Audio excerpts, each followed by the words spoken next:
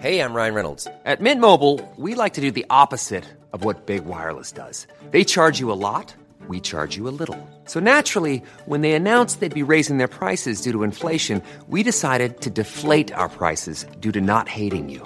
That's right. We're cutting the price of Mint Unlimited from $30 a month to just $15 a month. Give it a try at mintmobile.com/switch. $45 up front for 3 months plus taxes and fees. Promo rate for new customers for limited time. Unlimited more than 40 gigabytes per month. Slows full terms at mintmobile.com. I'm Sandra, and I'm just the professional your small business was looking for. But you didn't hire me because you didn't use LinkedIn Jobs. LinkedIn has professionals you can't find anywhere else, including those who aren't actively looking for a new job, but might be open to the perfect role, like me. In a given month, over 70% of LinkedIn users don't visit other leading job sites. So if you're not looking on LinkedIn, you'll miss out on great candidates like Sandra. Start hiring professionals like a professional. Post your free job on linkedin.com/people today. You're listening to Footy Prime, the podcast, with Danny the Manny Dicchio, Greg has a third leg Forrest, and Charmin, Jimmy Sharman. Today, we welcome Benoit Cheyrou, TFC's legendary own. For Dan Wong, the producer extraordinaire, and myself, Jeff Cole, let's get it on. Was that Manny, Danny, and he's got a third leg Forrest? Was that what you said there? Well, I just go by what I know. And I'm Jimmy.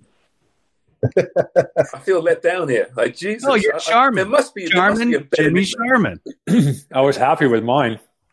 Yeah, I bet you were. A lot of ladies have said that too.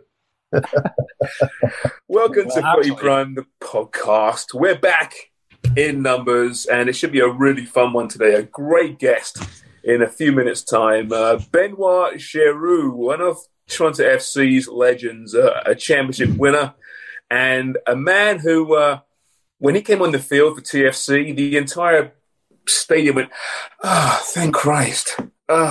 Someone who's calm and collected and can actually string a pass together. That was Benoit when he came on the field for TFC. We'll get to a lot with him very shortly. But fellas, let's begin by getting your thoughts on what has been a great weekend considering the situation around the world. The German Bundesliga is back. Empty stadiums, sterilized balls, which I'm assuming means the football's in the field. I don't know. I can't guarantee that. Masks on the sidelines, social distancing, and as I said, no fans in the stadiums. Did you enjoy it, fellas? Was it weird? Was it what you thought it might be? It reminded me of playing for the Canadian national team. No fans in the stands? Yeah, there's actually more in the stands today than there were back in the day. You're a cruel man, Greg. Cruel man. No, you know what? I did enjoy it. It was great watching anything. And obviously today, Bayern Munich, a little rusty, but showing their class. And it was like watching a practice match with lots of quality. Except for even in Berlin, I thought they were decent. They held on. They huffed and puffed, but they lacked a lot of quality in the final third, Deej? Yeah. I felt sorry for them a little bit because they defended pretty well, but I think Bayern were just in kind of gear 3 at the time and just pushing on. But it was strange for me. It was weird. There's a lot of weird stuff going on at the moment. I have no idea with certain stuff why substitutes have to sit 10 yards apart, why players have to wear masks, going out for the warm-up, why... It's called COVID-19, Deej. No, but I'm going to explain why do players have to separate themselves when they score a goal from 10 yards away, but from a corner kick, they're fucking elbowing each other and grappling each other. It doesn't make sense to me. So you're either going full out, the players have all been tested, they're all fine, so let them go full out. If they score a goal, let them celebrate. I know. You know what? Did you watch yesterday? Let them fight. If the substitutes want to sit next to each other, let them sit next to each other. On Saturday, it was weird because certain games, I think the Freiburg game, they were celebrating like normal. There was no difference. But then the other games, they were having that distancing. So some teams, it's not like a strict order, apparently. It's just like a suggestion. You know, we don't recommend that you celebrate as usual. But I agree with you. You're right. Corners... it's football. There's tackles being, thrown in there. Nothing changes. There's body-to-body contact continuously. There's going to be saliva and spit everywhere. It's football. What difference does it make? But I guess they'll grow into it. And every league right now is watching this and saying this could be the blueprint for the near future. Do you think this can work elsewhere? Is it going to work elsewhere? Is this what I think you're right, Charles, but I think the bigger picture isn't what happens on the football field or any other sporting event for that matter like this. It's going to be whether there's a second wave or, as things get relaxed in the communities, because we're already seeing in Canada, United States for sure, they're just saying, fuck with it. Let's go. We're going to ride this thing out. And if there is a big second wave, it'll be shut down regardless of what happens. But yes, other leagues will be looking at that for the time being, that if things go well and there isn't a massive second wave, that we can move on to some normality, including football. And Deech, I'll say this, despite there not being these 6-7 week pre-seasons which you were demanding, the play looked half decent, didn't you think? No. No? Come on. But you wanted 2 months pre-season, Deech, didn't you? Yeah. For a guy who hated preseason, you're like... I know, exactly. I hate preseason. Benoit would tell you I hated preseason. Benoit hated preseason as well. Players hate preseason, but you cannot go into a full season or like the finish of the season with not playing against any opposition. So, I don't know. It's still bizarre to me. I still think maybe they've come back a little bit too early. I'm happy that football is back on. Don't get me wrong, but I still feel that there's a lot of stuff that is going to be happening, whether it be injuries, long-term injuries I'm talking about, not just muscle injuries that are going to keep you out for 2 weeks. I think there's going to be loss of form. Some players are going to get found out or that they're not back at full fitness, and maybe they're up at the end of the year with their contracts and they've shown their cards, and the owners are going now, well, maybe this fella's not worth a contract. So there's a lot of stuff going on. There's rules in England as well with the Premier League, and you just spoke about spitting and stuff like that. They're talking about when you make a slide tackle to turn your face the other way, so that you're not in. Come on, distance. Really? Like that's ridiculous. Who even thinks of this shit? That's just so much crap going on. Just let the game be played how it should be played. Test the players, make sure it's all clean. You've done all that stuff off the field, but when they go on the field, once they go onto the pitch, over the white line, it's done. It's normal football. 5 subs as well in Germany. So you saw, I think, obviously more tactical subs even at half-time. If this continues, 5 subs in football games, will you see more subs at half-time? Will being subbed up at half-time be less embarrassing than perhaps it has been? What, staying with the 5 substitutes, you mean? Yeah, at least in the short term anyway, going forward. Oh, I think they will do for the short term. I think it's a good idea. I think, Deech is right about injuries there. So you have to look at the authorities and think that FIFA, UEFA, whoever it is, are doing whatever they can to protect the players. And by giving an extra substitution or 2, they would certainly be helping in that category. The play today was certainly rusty, like I said, and there were some late challenges, kind of lunging in challenges I thought were maybe down to rust that could cause injury. But then on the other hand, some of the Berlin players, I don't know, were up to the standard anyway.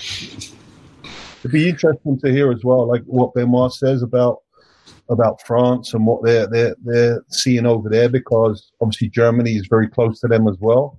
They've gone ahead with their league, but to hear the different reactions in France as well, like from not only the players, the staff, but also the federation, the fans, what they feel. Yeah, well, let's bring on Benoit now. Benoit Cheyrou, former Lille, Auxerre, Marseille, and of course Toronto FC, a 4-time French Cup champion, a Ligue 1 champion, and of course an MLS Cup champion. Benoit, welcome to Footy Prime. Thanks so much for joining us from France.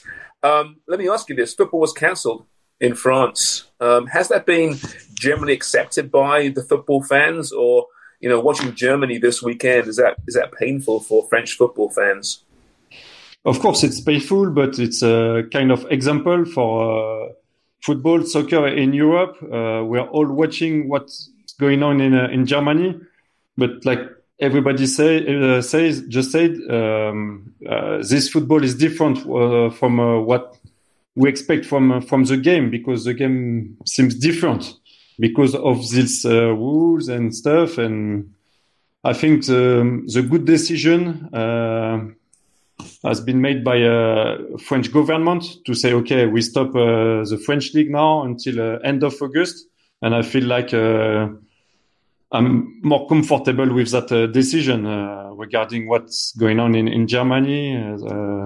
You guys said that maybe if something wrong happen in a couple of days or weeks, the man can cancel as well. So risk have been taken.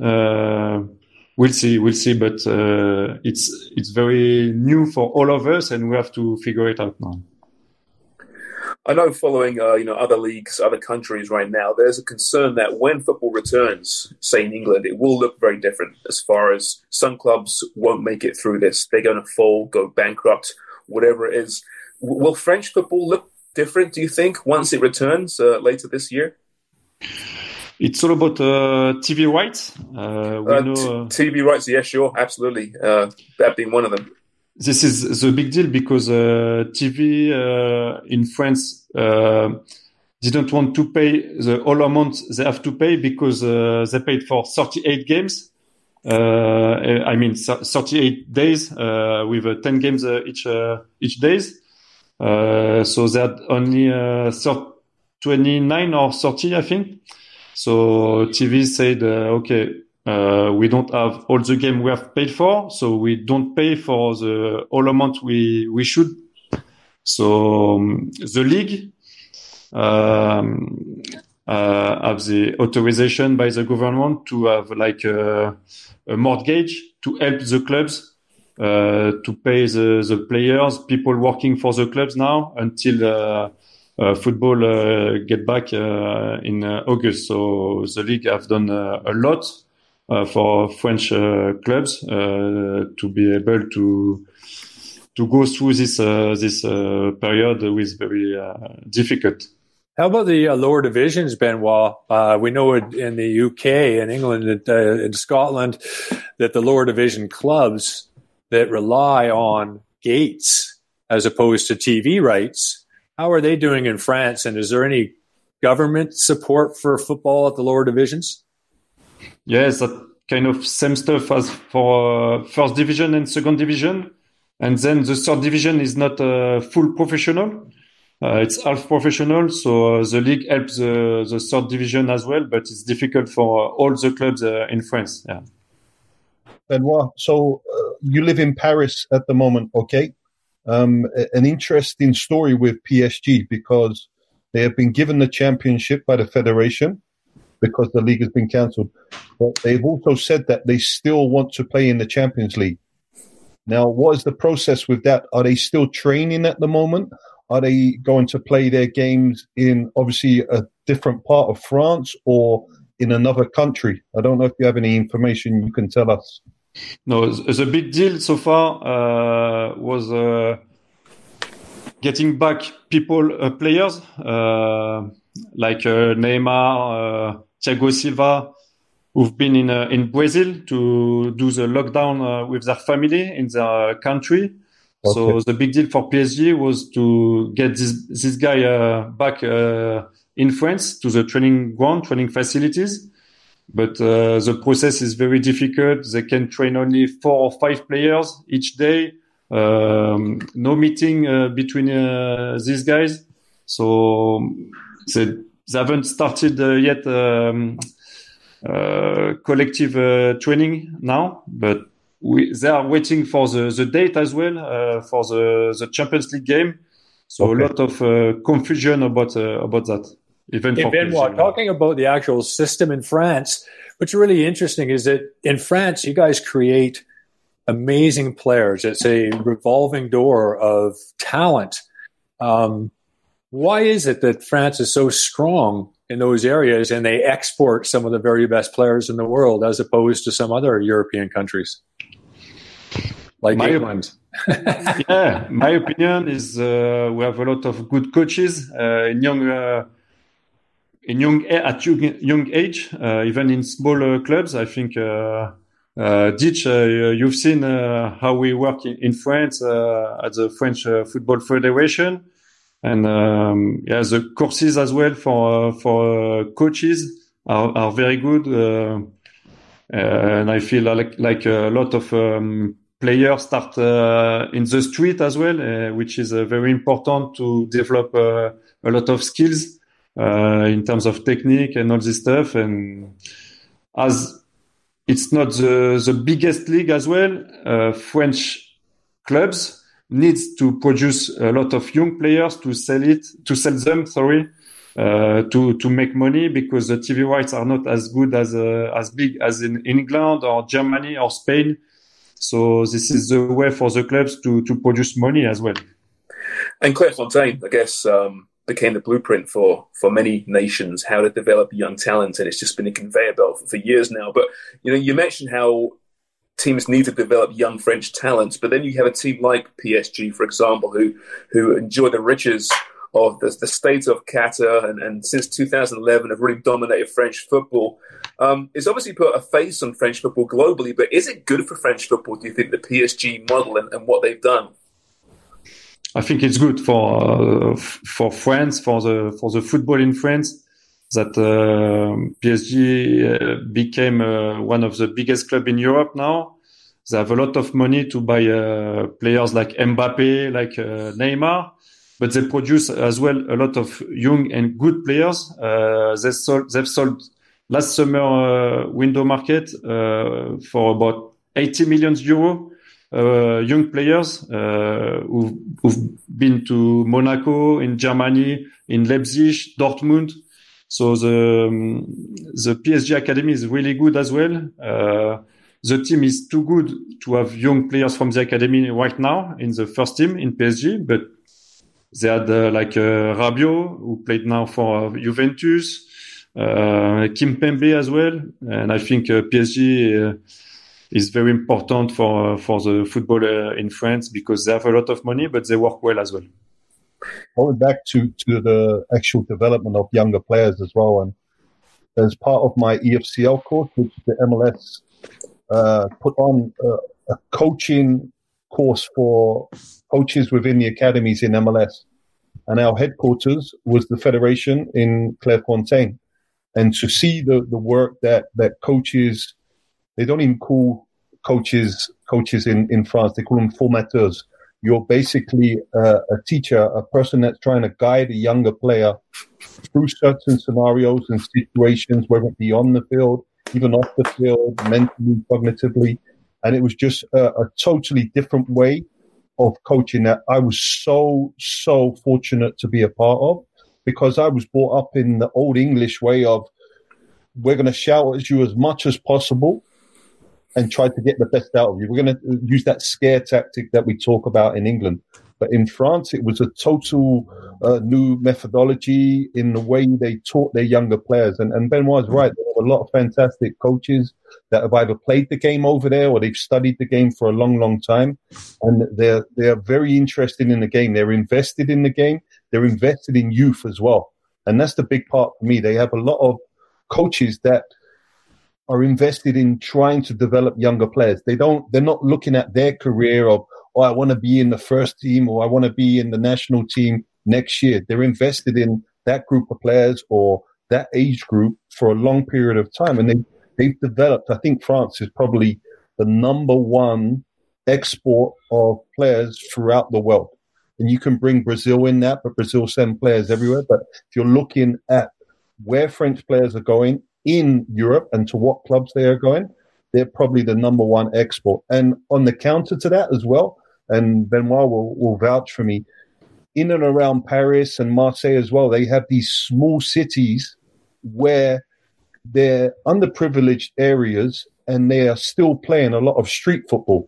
And that's something you don't see in a lot of big countries anymore. Even in England, Italy, I speak to my family over there, you don't see a lot of kids playing football in the street. But in these small areas now, whether they're immigrant areas or areas from low-income families where they've got a ball and they're playing on the concrete field with like... Yeah. Was it Mahrez? Mahrez was a street player, wasn't he? Mahrez. But Benoit grew up with a lot of those guys as well that came through either those street football areas, and they've developed into, and sometimes it's tough for them guys because all they want to do is control the ball and play with the ball all the time. And to put them in a team setting is very, very difficult. So it's a mental aspect then. But I have a lot of adulation for what they're doing in France, and they will continue to do it in France. And I think being in England last year at St. George's, they're trying to go along the similar lines of bringing small-sided games in at younger age groups and not too much coaching, a lot of let them play, let's guide them into certain scenarios and situations and let them figure it out as youngsters. And that's why we're seeing a steady influx of younger players coming through in England as well now. Well, you guys both work in the youth system here in Canada, and Danny, you're still well involved with it with Toronto FC.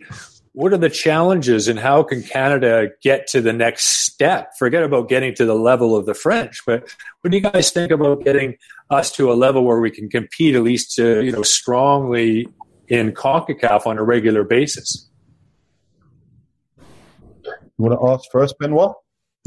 Oh, go on, Danny. For me, it's all about competition, Craig, and how much the federation is willing to spend on their youth.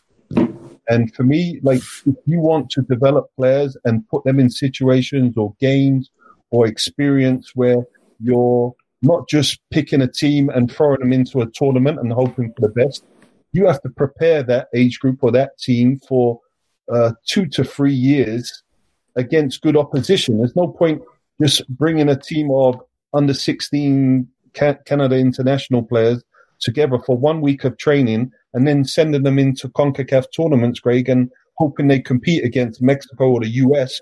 We've had 20 games against stellar opposition for 2 years. Well, you're absolutely right, Danny, but it comes down for the Canadian Soccer Association, it comes down to finances. They haven't got the money, and where does the money come from to be able to do that on a regular basis? When they watch our southern neighbors, the United States, just putting out all this money, lots of corporate backing. Adidas puts money into programs, and they developed. And the guys are together months. Like Nick Dazovic has his under 20 Canadian team back in the day. They show up at a tournament 5 days before. Meanwhile, the U.S. have been boarding together for 6 months, preparing for the same tournament. What chance have we got?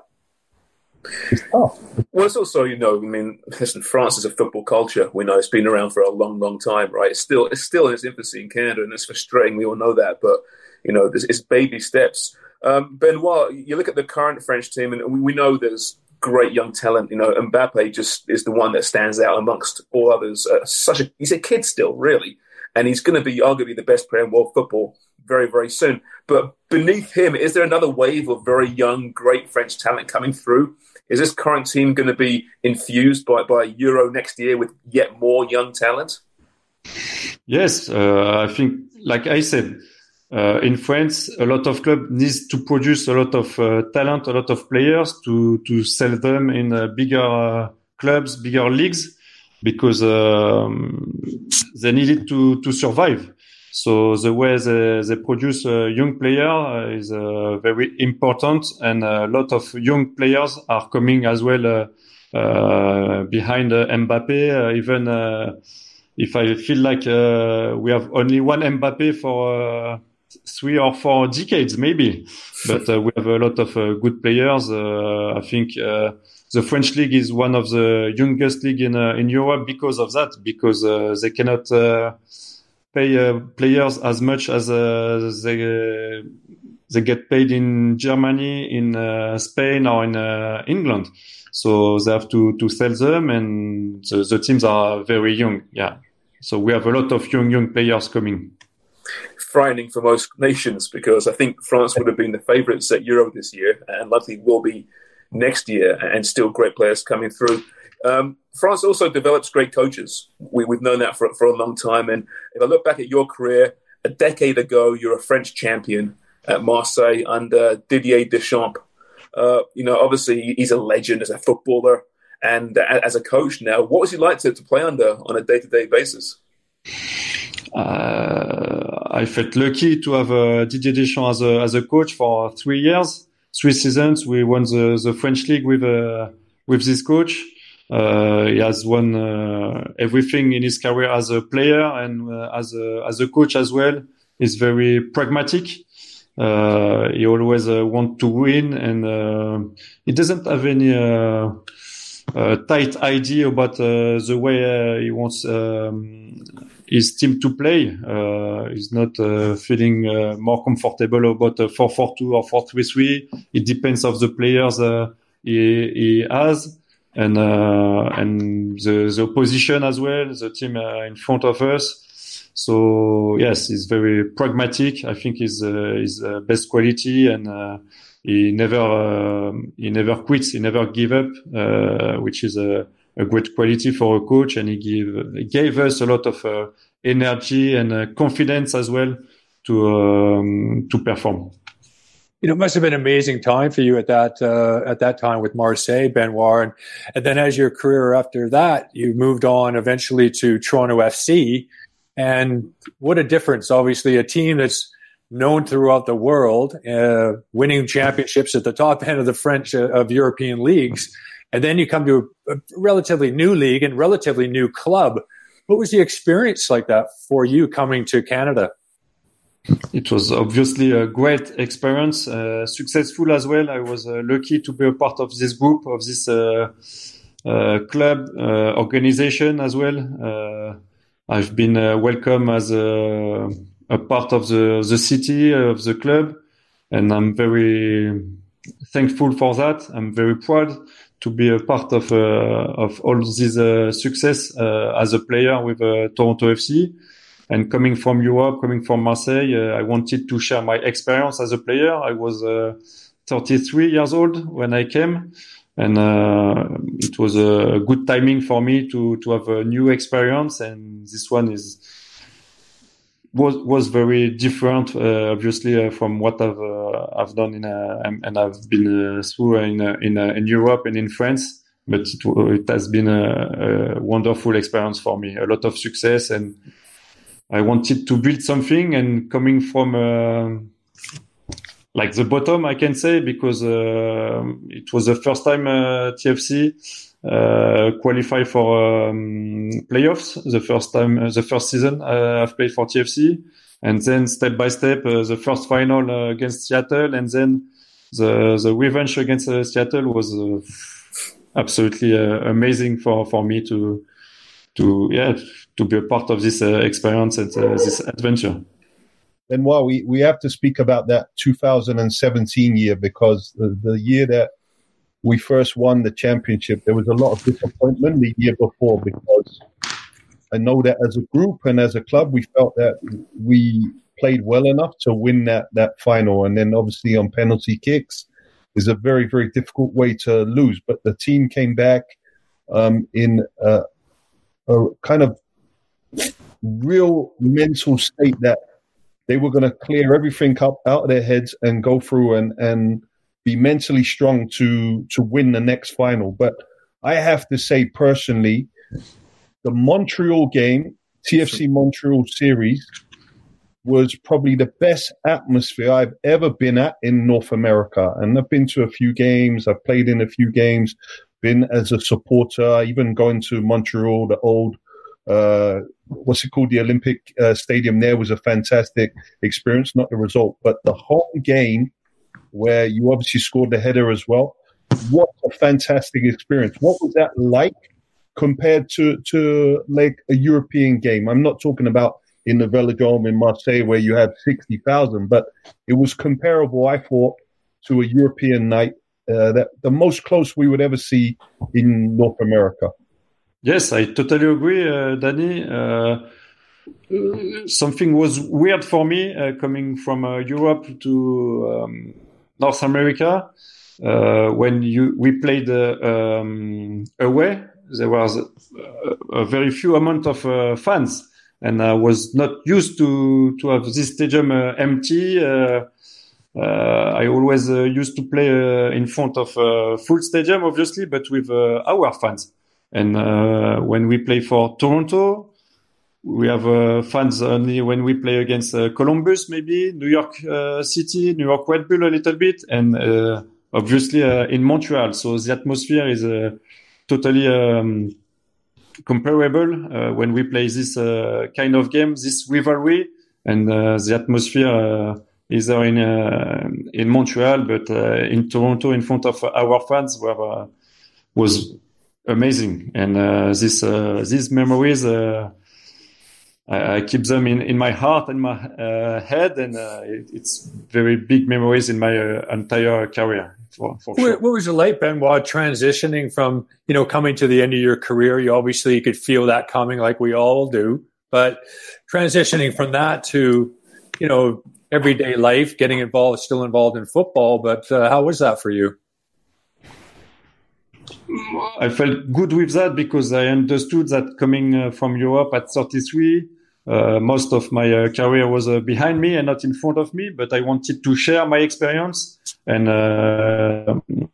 MLS in Canada, in Toronto, especially with that project, wanted to be one of the biggest clubs in North America, was a perfect fit for me because I wanted to help the club to improve young players and bring my experience, either I'm on the field or on the bench or in the stands, trying to help the team, trying to talk to the young players and help the team to perform and to be better. That's all I wanted to do coming from Europe, and I feel like I helped the team to make it. And these 3 years for me have been amazing. Yeah. As a European joining Toronto FC, was it difficult to emerge from the shadow that was Danny Dichio? Yes, especially because of his technique with the header. Yeah, exactly. Yeah. Oh, I thought you meant actually his shadow. Hey, well, the goal that Benoit scored against Montreal, that was the only time he scored with his head in his career. Was it really? Yeah. I watched a lot of videos from Danny to make it. Yeah, all 14 games. Yeah. Must have taken a long time. 13.5 actually, Sean. Oh, sorry. All right, fair enough. So when you recommend to a young French player that coming to MLS might be a good career choice to develop, to learn, or would you still say, if you can stay in France, cut your teeth there before making a move? You have to think about a lot of things. I'm not another person. My feeling at that moment when I came, it was a good timing for me. But for Seba, we have a lot of talk about that with Seba Jovinko. He was younger than me. He had a different contract as well, different way of mind. And what he's done for the club and for the league was amazing. Not a lot of people at his level came at his prime, but for French players, I think there will be more and more French players to come to MLS, especially because of the new CBA. The contract is comparable at what a lot of players can have in first division, second division. So I think it's good for the league as well to develop that aspect of the game behind the scene, because it's not a secret. If you want to have more players from Europe, you have to pay them as much as they can pay in Europe, and that's it. But the experience is really different, and a lot of French players and players from Europe look the MLS in a different way now. Do you think having Thierry Henry coaching in Montreal this season, it seems so long ago now, doesn't it? But do you think that will help perhaps encourage French players to come over and try? Yes, for sure. Thierry Henry is a big name in Canada, in US, but in France as well. So even if in the French medias, we talk a lot about Montreal, about MLS because of Thierry Henry. So it could help to bring some French player to have Thierry Henry coaching Montreal. For sure. Got me thinking. I mean, Henry, obviously one of the great French players of all time, but I think it's probably fair to say that it's either Platini or Zidane as the two greatest French players. In my opinion, who do you lean towards? Who's your guy? Is it Zizou or is it Platini? I'm too young to Yeah, exactly. to say that. Yeah, I've watched Platini, yes, on videos, but Zidane for sure. Yes, I was a young kid watching these amazing players. I was lucky to go to a lot of games for the World Cup '98 in Stade de France because I was living just close by. So I've seen many games of Zidane, and yes, for me, he's the best player ever for the French national team. But you, Craig, you're much older than we are. Are you more a Platini guy or a Zidane guy? Easy. That's too easy. Come on. Hey, I mean, Platini was. I mean, I was kind of he was on the way out, right? Yeah. '86 World Cup. Saw him play a few times, obviously, but it's about, exposure and as well as often as Zidane was on television, just a fantastic talent, right? They had a good team back then as well, France. Alain Girard, Tigana, very, very good team. And Platini, a lot of people forget how good he was, not only for France, but for Juve as well, where they won a lot of titles. A very, very different type of player than Zizou, who I love as well. I love Zidane, but Platini was an extraordinary player as well. Mm-hmm. Yeah, that France Germany game in was it '82, wasn't it? It's '82, I think it was in the semi-finals, I believe. I mean, I don't remember '82 that well, but I've seen it since, and it is one of the great games, of all time, isn't it? When the goalkeeper smashed the French striker, huh? Yeah, that's right. Almost killed him. Horrendous. There's nothing wrong with that challenge. I mean, that's just the goalkeeper, exactly. I wanted to ask you a quick question as well, because we spoke about Deschamps, and there's another coach that you played under that is getting a lot of love, but a lot of attention as well, and that is Bielsa. And I know he coaches in a totally different way than Deschamps. He's very tactically astute, sometimes a little bit old school with his methods. What would you say to us as a player that played under Bielsa? Because he's been successful in some countries, but he hasn't been successful in other countries, in Championship with Leeds now. But what was the difference between the two as a player, from a player's point of view? It was totally different. And Bielsa is different from all the coaches I've known. His nickname is El Loco, the crazy guy. So I think he's really crazy. And yes, the way he coach, it's difficult to say, but very, very different from all the coaches. The way he communicate as well with the medias, with the fans, with the players. Is way different from what I've known with Deschamps and all the other coach.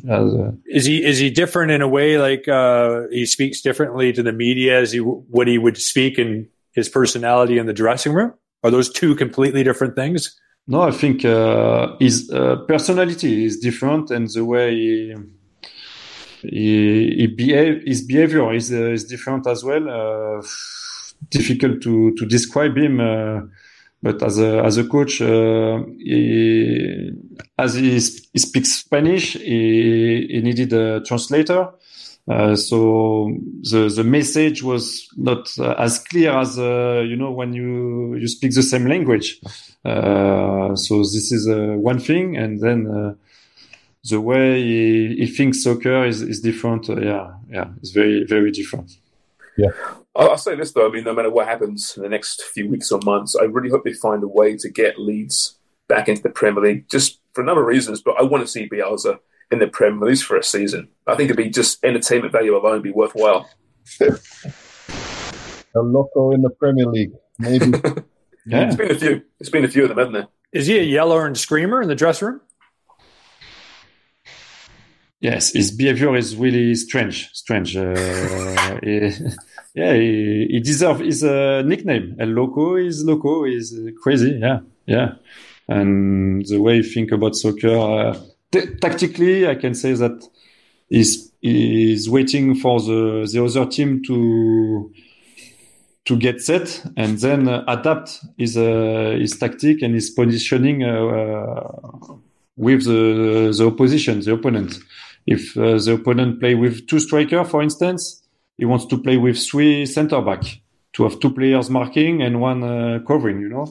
If the other team has only 1 striker, he wants to play with 2 center back, and he can adapt from one game to another game and within the game as well. So that's why he plays frequently with a defensive midfielder who is able to play as a center back as well, and who is able to move on forward or backward to help the defense or to have one man extra man in the midfield.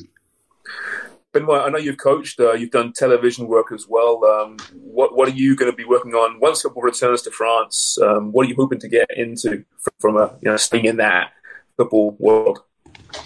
I want to stay involved in soccer in France. I'm helping as well young kids to develop in a small club where I used to play when I was young. I like it, players development more than coaching first team, because I feel more comfortable to help young players to develop than to prepare a team to win the game, the next game always, and to manage a first team. I feel more comfortable with young players, and working for TV is new for me. I've done that for 1 year now, but I like it, and I'm very excited each time I go all around Europe to commentate some games, to see a big stadium, big names, and it's very exciting for me to do that job. If you hear about any other jobs available, let us know. Our French is minimal, but we'll give it a college try. Hey, listen, if we can do television, anyone can, anywhere. So, that's true. Benoit, listen, thank you so much. You really were one of the most respected players at Toronto FC, and I know the club misses you. I'm sure you're welcome back anytime. You're definitely welcome back in our podcast anytime. So, thank you so much for this. Thank you, guys. My Thank pleasure. you. Take care. See you soon. Thanks, pal. Thank you, guys. Bye. Bye-bye. That is MLS champion, Ligue 1 champion, Benoit Cheyrou. AD, speaking of TFC, back training this past week individually. We spoke to Ozo, Jonathan Osorio last week. Have you been up there? How is it? How's the progress? Yeah, it's pretty good. Coincidentally, I was there on Friday, just to have a look at the process, because there's obviously a lot of stuff and moving parts which is going on to get the players onto the field, but they're having to go through individual screening prior to arriving at the training ground. The training facility is closed. So the players are arriving in the car park. They have to stay in their cars before getting called out. Then they have to walk individually through a screening process. They'll be interviewed by one of our medics. Then they'll enter the field area where they're assigned to a quadrant.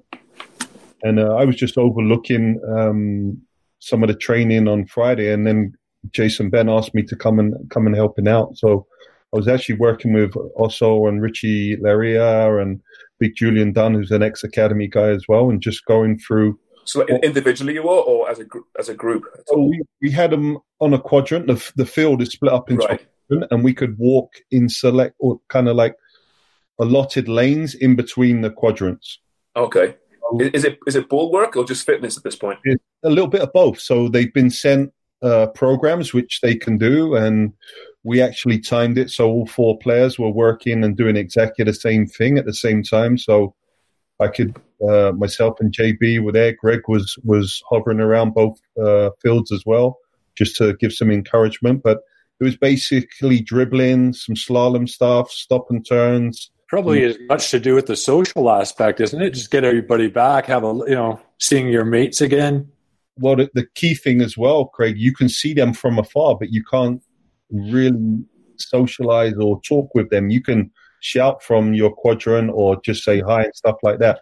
But there's no really hanging around or lingering around and socializing. You basically do your session. You have an allotted time of an hour, and then you put all your cleats on, you collect all your cones, your soccer balls, and then you have to move off for a different exit because another 4 players are coming on. So it's very, very well organized. The club have done an excellent thing. But it's tough for the players, I can tell, because they want to socialize, they want to see their mates, they want to see how they're doing. It's just a normal part, I think, of everyday living. But they understand it, and they were working pretty hard. But we start with the second team tomorrow, so we'll see how well it goes with the younger guys. Is TFC disinfecting its players' balls like Germany? Yes. Everything. Okay, whose job is that? That is our equipment staff. I know you'd like to do that, Charms, wouldn't you? No, I really wouldn't, actually. I'll do it. You're a giggling, what a giggling little schoolboy. You really are, Sean. I know. That's a surprise. You come on. Forrest was laughing too. Come on. Yeah, of course. He's just an older, experienced vet schoolboy. He's a prefect. What's that? He was a prefect. I don't even know what a prefect is. In English schools, I'm not sure if they're still there now, probably not, but it used to be that at a certain age, like 18 or whatever, if you became a prefect, you'd have certain rights and more power, and you could like order the small lowly scum around a little bit more. It's basically a term of authority. Oh, right. Just kind of moving and feeding the class distinction in England, you mean? Absolutely, exactly what it is. Yeah. I see. Hey, Craig, it was only at private school, so I've never heard of it. No, we're prefects. I went to there's a golf club in Ipswich and had a meeting to be a member there. Yeah, I was pretty young at Ipswich Town, and they do an interview with you, and you got these old crony golf guys, and they ask you what your father did. Like, what the fuck? Jesus. I went, he's a fireman. They went, oh, fireman. They were so excited. My dad was a fireman. And then they were chatting going on. And I could understand that. No, they thought he was a farmer. They thought I said farmer, not. I corrected them, and I never got a membership. Jesus, because of your man. Well, saving lives. I would never have got in as well because my dad was a butcher and a debt collector. That's a cabbie. That's a cabbie, isn't it? Cabbie as well. No shit. Yeah, later on, like last couple of years. So I can see a Dickie being a debt collector, can't you, Craig? Holy crap! Intimidating. Deitch was a debt collector on the pitch. Yeah, exactly.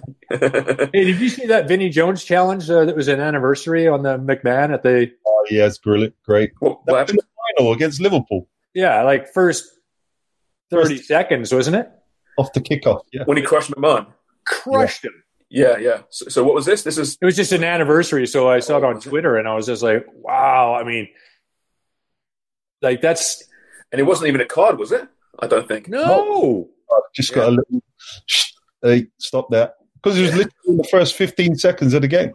Well, really? Yeah, but today that guy. I mean, that's a 10-game suspension. I mean, what would a guy get like that? He's trying to break his leg. Yeah, clearly. Yeah, absolutely. Is a suspension for sure, and probably jail time. And then McMahon got him back I don't know if it was a few years later, with kind of the same thing where he wasn't looking Vinnie Jones, and then he turned into him and knocked him to the ground and finished up with an elbow follow through. And Vinnie Jones even said, yeah, he caught him, but he's telling him to get up, right? Because McMahon jumped right up. Yeah. Well, you know what? Vinnie Jones could play Mr. Dicchio in the movie as the debt collector, couldn't he? Could do, yeah. For sure. Be a good role could play him. Yeah. So what happened when Lon was a tough player as well, by the way. Who was very tough, yeah. Oh, yeah. For sure he was. Tough cookie. But he forces in that team. Yeah. Well, you think Vinnie Jones, how old he was at that time? He was young. Yeah. He was trying to send a message, Craig. That's what they used to do in those days, didn't they?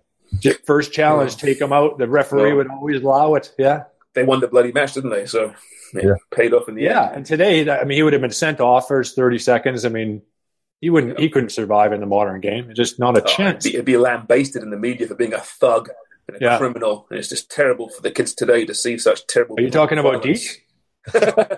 Maybe a little bit. So what happens if someone couldn't pay their debt? What would Mr. Dicchio do to them? Break their legs? I didn't get involved or ask questions, Craig. Shams. Really? But you can assume it's pretty ugly, though, right? You come from a family of thugs, is what I'm saying here. No, not at all. My dad was a butcher until he got to England, and then he had to become a debt collector. Well, was a debt collector butcher? Was that some kind of synergy there? You know? Yeah, maybe. Maybe that's he probably put a few through the meat grinder. Yeah, exactly, Sweeney Todd. Yeah. That was his nickname. Probably took his little chopping board knife out with him a couple of times. Yeah. Hey, have you guys been watching that Barcelona series on Netflix? I have not. Is it good? First one, sorry. First one, yeah, it's okay. I mean, it's interesting. Like Messi doesn't offer much in the way of, outside of the football, of course, in the much way of what he's saying. But Luis Suarez is great. He's still in the show, actually. Smart guy, well spoken. And, obviously a bit of a team clown, but it's just interesting getting inside that room. And, it's not the Barca of 2011, but it's still a really good team. And it's pretty cool how they've got that access as well, Shams. Yeah, it's excellent. It's really good. Yeah. Players are not comfortable with it as well. And I think we remember there was a Liverpool one from back in the day. There was a Man City one from a couple of years ago. And you can tell, even with the Sunderland Till I Die one, there's certain players that were in that just wanted no part of it. Lee Cannemore, who's a big part of that team, wasn't even in it, was he? And I think Messi's kind of similar, but I think Messi has been told that because it's the Barca show, or like this behind the scenes with Barca, you have to be in it at some stage. But he doesn't really do any interviews. I mean, the first one I saw was Piqué. Suarez was in it a lot, and it was only because Suarez and Messi are best friends. Yeah, I didn't realize that. They're really close. Yeah. It was cool, like, to see just a different kind of fans as well, the perspective of fans. There's a guy that's blind I think he got hurt in an accident, didn't he, Shams? Yeah, I think he was a firefighter or something, wasn't he? And it was really cool to see that side of things and how they set up for the derby, their Clasico against Real Madrid, where they won 5-0. But some good stuff, really good stuff. I want to see the Maradona one still, the Napoli. Oh, that's outstanding. We haven't really talked about Sunderland Till I Die with you, really. No, you know what? We're going to get a Sunderland person on for that one because that's a really what are your initial thoughts on it? Like I thought from a Canadian sports fan who has never seen or been to a kind of understanding what a club can be, I thought it was a pretty good idea. Yeah. I mean, Ipswich, obviously was different kind of class culturally. It was working class, but not at the level of Sunderland. But holy shit, it's amazing what it means to people, eh? Yeah. And I thought I did a good job of doing that. It's, you know what, when I first kind of watched it, it was, for me, being an ex-player, that was probably my best time as a player as well in my career. It was very sad for me, Craig. It was really sad for me because I know how much that club means to people up there. And there's a lot of working class. There's a lot of low-income people up there. There's a lot of people that put literally 50 to 75% of their wages or their income into that club, whether it be through tickets, whether it be through traveling, match day, just all kinds of stuff, because they're so ingrained through their ancestors, their grandparents that love the club, their uncles, their aunties, their mum and dad. It just bites you. Like, you can't get away from it. You ask a lot of them as well. They'll want to get away from it, but they can't.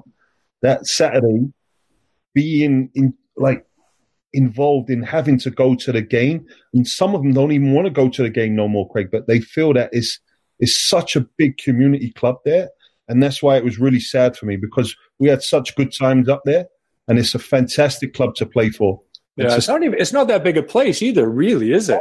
Really small. It's a lovely little place on the coast, but it's just sad to see its present predicament and how they're being run and what's going on with the club. That's why it was sad. I found it educational because I knew it was a big club, obviously, but I always thought it was very tiny compared to Newcastle. But actually, obviously, it's a bit smaller than Newcastle, but not considerably. It's still way bigger than I thought it actually was. And, I know you always mentioned Deitch on the shows, the community aspect. And I thought they really, really put that across very well. Just what it means to these people who, and as much as they're bitter and angry about certain elements of the club and management and ownership, they really want that club to do well, which sounds like a dumb comment, but a lot of clubs like Newcastle fans turned against their club, and I understand why. But even when this team was dropping down divisions, it seemed there's a real love there.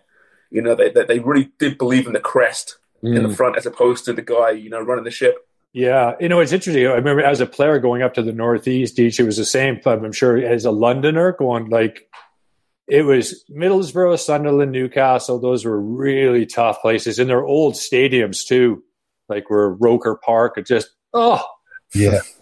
On the coast there, windy, rainy. That was a test for a lot of players, and we knew that coming up there. But we obviously, when I was playing there, we moved into the new stadium, the Stadium of Light, which is a fantastic stadium as well. But it's a tough place, as you said, to go up there, especially a midweek game. Even Craig, you're asking players to come from down south or middle of the country to go up there. But even for away games, and I'm telling you this, guys, as I've experienced it, we would travel in the Championship or the Premier League, and we would take 7,000 to 8,000 fans away with us for every game. Yeah. We were in London on a weekend, and sometimes we took 9,000 to 10,000 fans with us. Yeah. It made for a great atmosphere because when we were at Ipswich, and if they brought in all these away supporters like Newcastle, Sunderland, and Middlesbrough, the atmosphere was just dynamite. Yeah. We're gonna get either a fan on, maybe from one of their forums that I still speak to, or we'll try and get an ex-player on that has been through it as well. And that'd be great.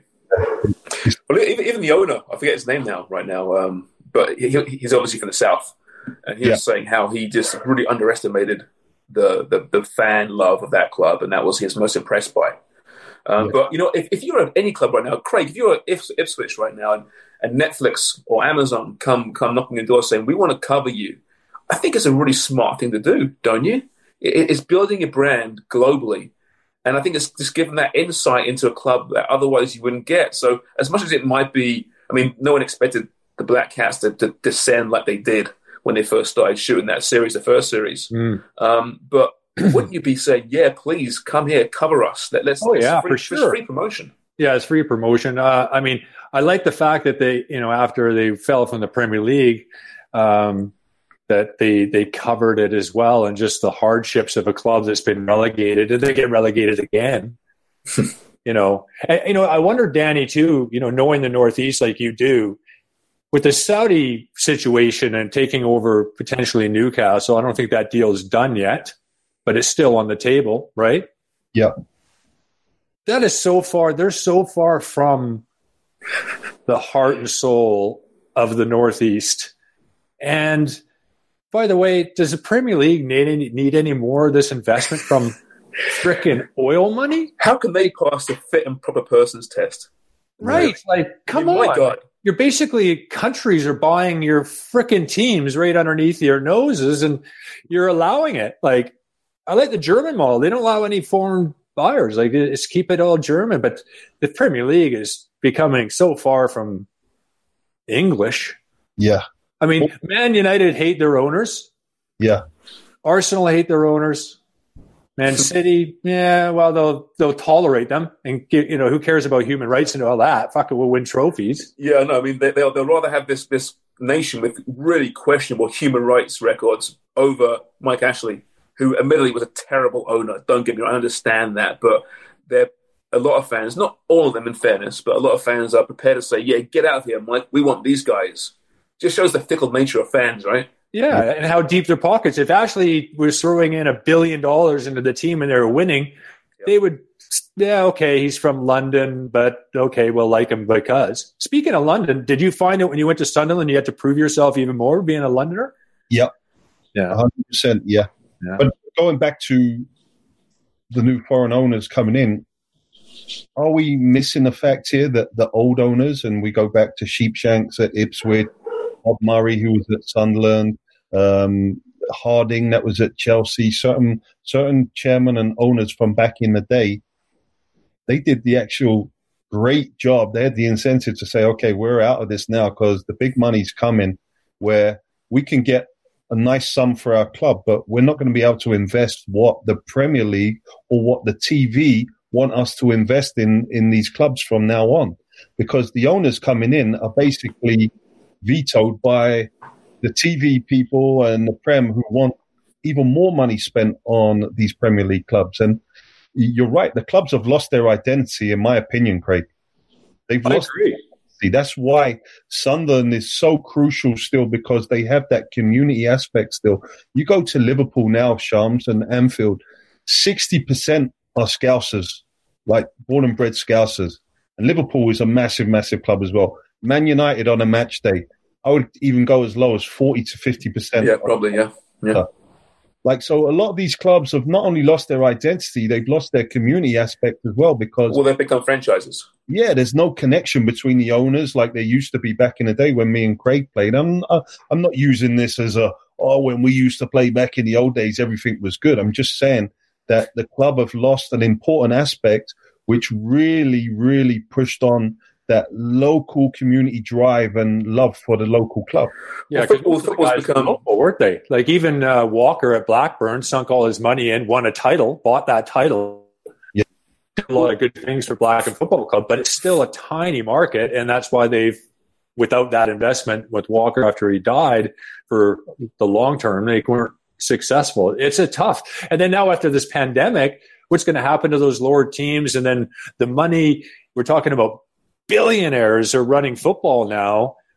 They're the ones that are going to make the decisions at the end of the day and say, hey, let's have a super league down the road, you know? And it's coming. It's been discussed again this past week, there's been talk of it again. And to me, there goes the soul. I mean, what it's become, football's become this vehicle for these states, not even business companies, states and their overseas brands. That's what they've become, right? It's so far... Well, it's sport washing or whatever you want to call it. Exactly they could give a positive narrative on a very negative situation in their own country and any bad media. It's unbelievable. And it'll be interesting to see if Newcastle support that, because if they don't support Mike Ashley, how can they support that? But they will, because they're football fans. And when listen, we're going to bring in Wolf Zaha for £70 million and we're going to bring in Neymar. Oh, suddenly there'll be all these Geordies wearing outfits. What happened in Paris? It happened in Paris. Exactly, right? Same freaking thing. It's the key thing here as well, guys. And I was listening to an Italian podcast talking about the lower league teams in Italy, and there's a situation now where these big time owners and people with money, foreign investors, are being offered lower league teams to purchase them because they're basically going to go bankrupt or they're going out of business, with the incentive to actually having a big club in Serie A, but also buying 3 or 4 of the smaller clubs, whether it be in Italy, whether it be in Belgium, France. As England. Opposed to having reserve leagues and stuff?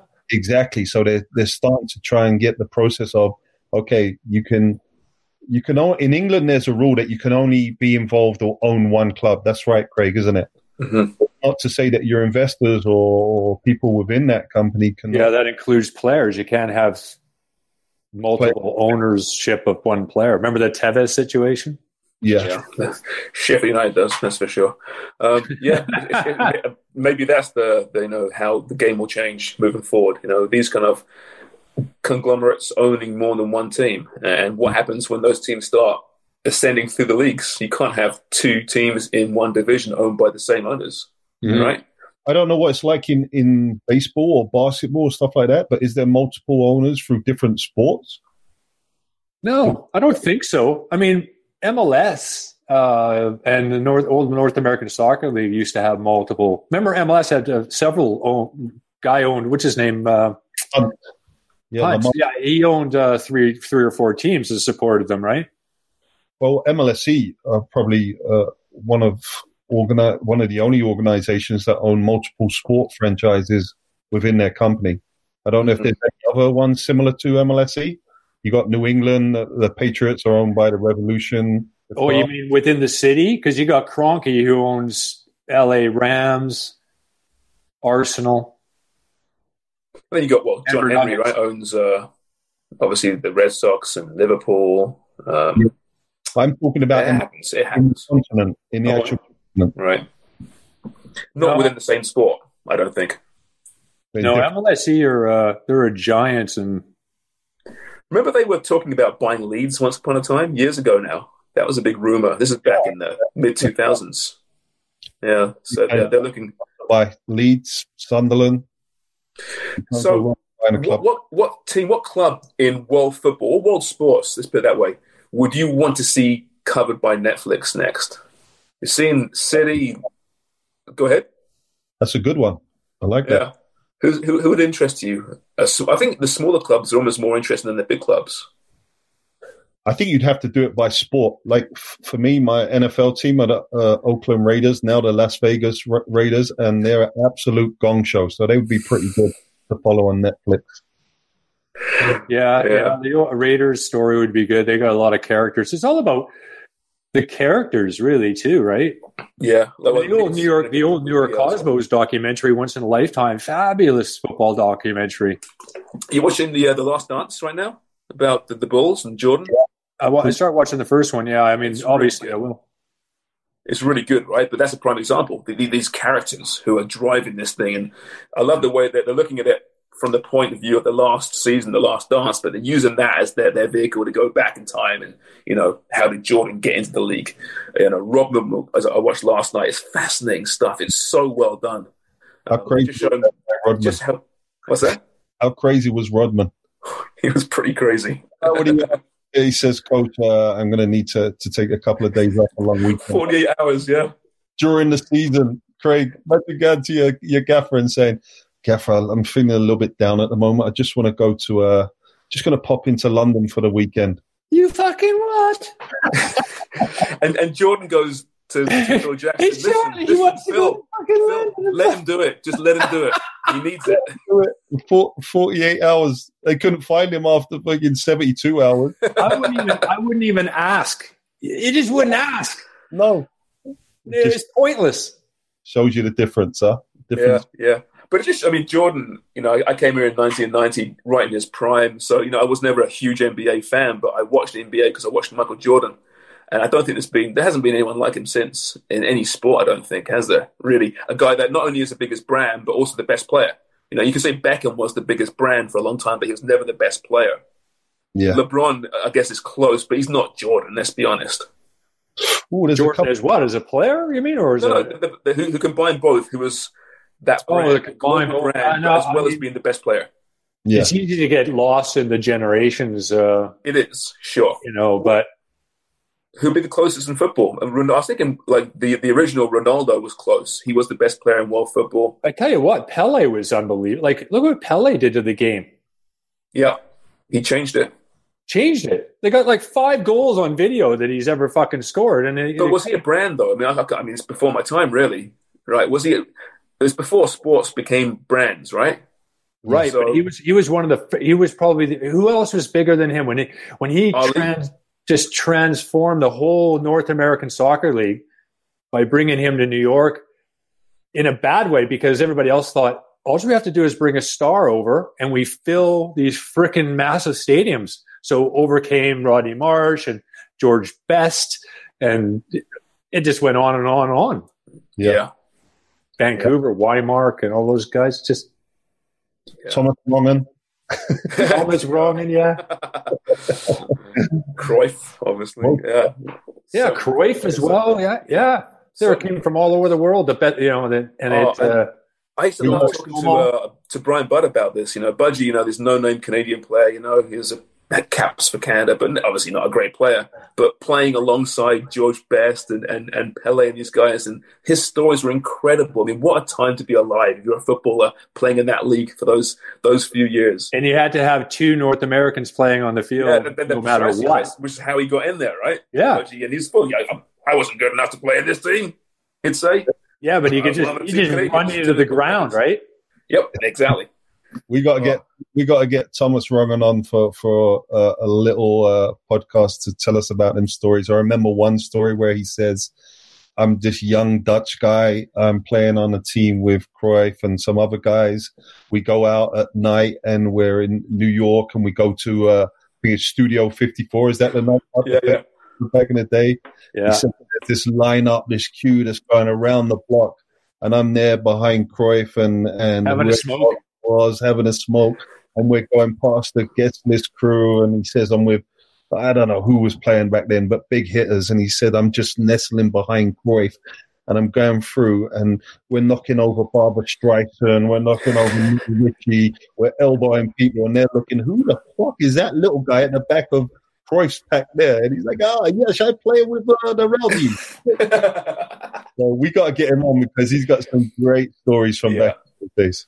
Yeah, remember we did that Fox show together, and he's we do the whole 20-minute segments, and then the producer jumps in and says, we got to do that again. And I'm like, why is that? Well, Thomas keeps calling you Greg. Greg! I was like, yeah, because he's freaking Dutch, man. It's like, it's okay. I don't care. Yeah. Remember those round tables? He's got to call you Craig. So he goes, I am calling him Greg. Teach, remember those round tables at Fox? Fuck. Those days with Tion? Oh, they were so much fun. And it would have to, I mean, he's a great, obviously, great football man, great stories, knows the game so well, but he gets certain things wrong every now and again, terms and names, right? But it was just so much fun. It always flew by those shows. It was classic time. We had Craig on them round tables a couple of times as guests. Yeah, he did, yeah, exactly. When he graced us with his presence. Greg. I hope you guys get jobs. Yeah, you did. And you help us lose our jobs. Yeah, well, that's right. Well, remember Scott Woodgate, he was put in charge of that project, right? Yeah, former Sportsnet boss. Yeah, so he's like, comes to me and he's like, who should do it? So I said, not Dicchio, not Sharman. and as Scott Woodgate would do, he friggin' hired you both. Yeah, and we killed the station. Yeah, exactly. It lasted about a year. That's too bad. That was a really good gig. Yeah, man, it was a lot of fun. That was. I remember Dunlop was the first guy on air they hired there, and because I was doing the score, it was during the whole score Sportsnet acquisition, and poor B had to work. I think it was like 36 days straight.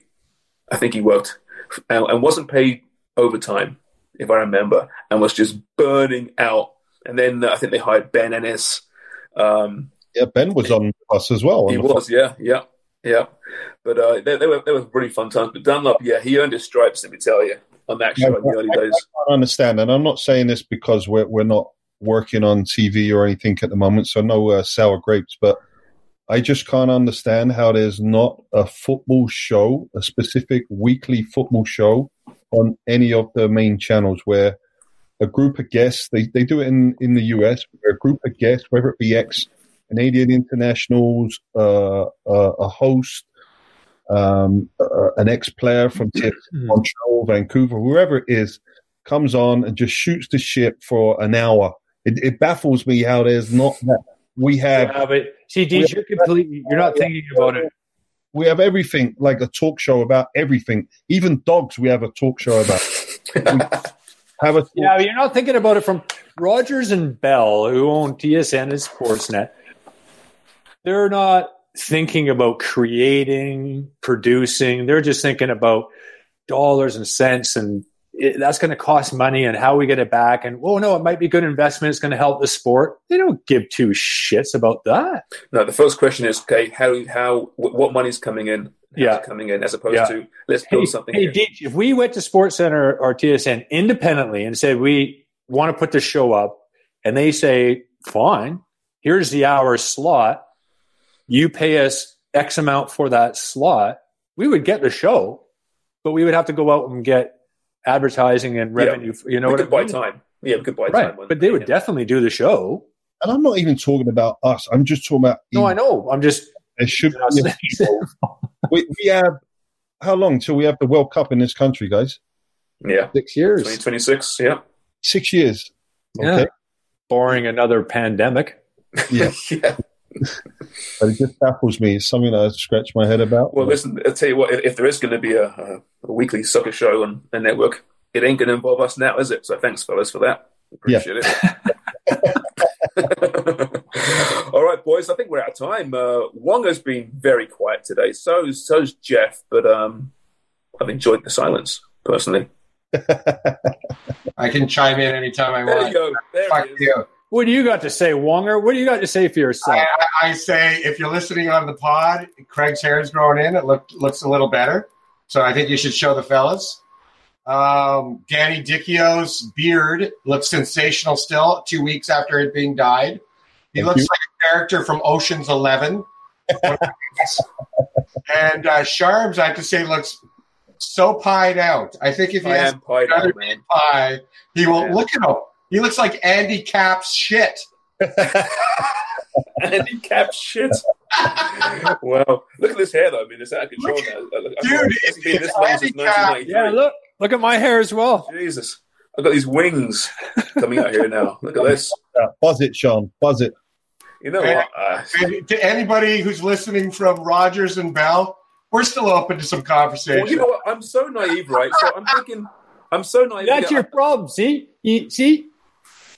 No, we'll do our own thing, Kreger. We've got other things going on. I'm naive because I think that if I buzz my hair off, which I'd love to do, trust me, then I'll get a call next week from some television network wanting to hire me. And I'm just like, that's not going to happen, really, let's be honest. But I'll be like, oh, that's typical. Now I've buzzed my bloody hair.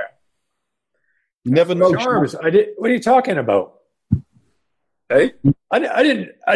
No, but you can it's staying like this, man. Like me with the bust hair, like I've got a lumpy head, right? You've got a good, nice, look at your, it's like a golf ball. It's beautiful. It's a lovely, lovely head. Hey, I don't Sean, wear a bald head well. You never know, Shums. The Food Network might be on the phone for you. Yeah, that's fair enough, yeah. Or the mental asylum. Yeah. Losing my mind during COVID-19. The James Sharman story. Yeah. It started so well, you know, and then the hair got long and I got ridiculed by my mates on Footy Prime, and then it all went down the shitter. Yeah. Yeah. Well, you're starting to bore me now. I'm leaving. Yeah, I'm going to say I'm pretty bored now as well. All right, boys. Well, thank you for that. It's fun. Thanks to Benoit Cheyrou. Yeah, that was great, eh? Really Classy good. guy, man. Classy guy. Really good. Yeah, Absolutely. brilliant. Really good. Great insight. All right. Is Jeff around still, Wonger, for the No, Jeff took off because of the internet. We wanted to make sure we weren't lagging too badly. Yeah, we hope it's improved this week. We have internet issues, as everyone is. I'm using a different mic this week as well, so we'll see how it sounds when we post it in a few hours from now. So, Wonger, thank you. Deech, Craig, thank you very much. As mentioned, thanks to Benoit Cheyrou, Amsterdam Brewery, enjoying the 3-speed at the moment, a delicious crisp pint, very enjoyable. DeanBlundell.com, our home away from home. Thank you very much, Dean. And we'll be back, I guess, same time, same place, probably next week, because nothing fucking's changing right now. Bye.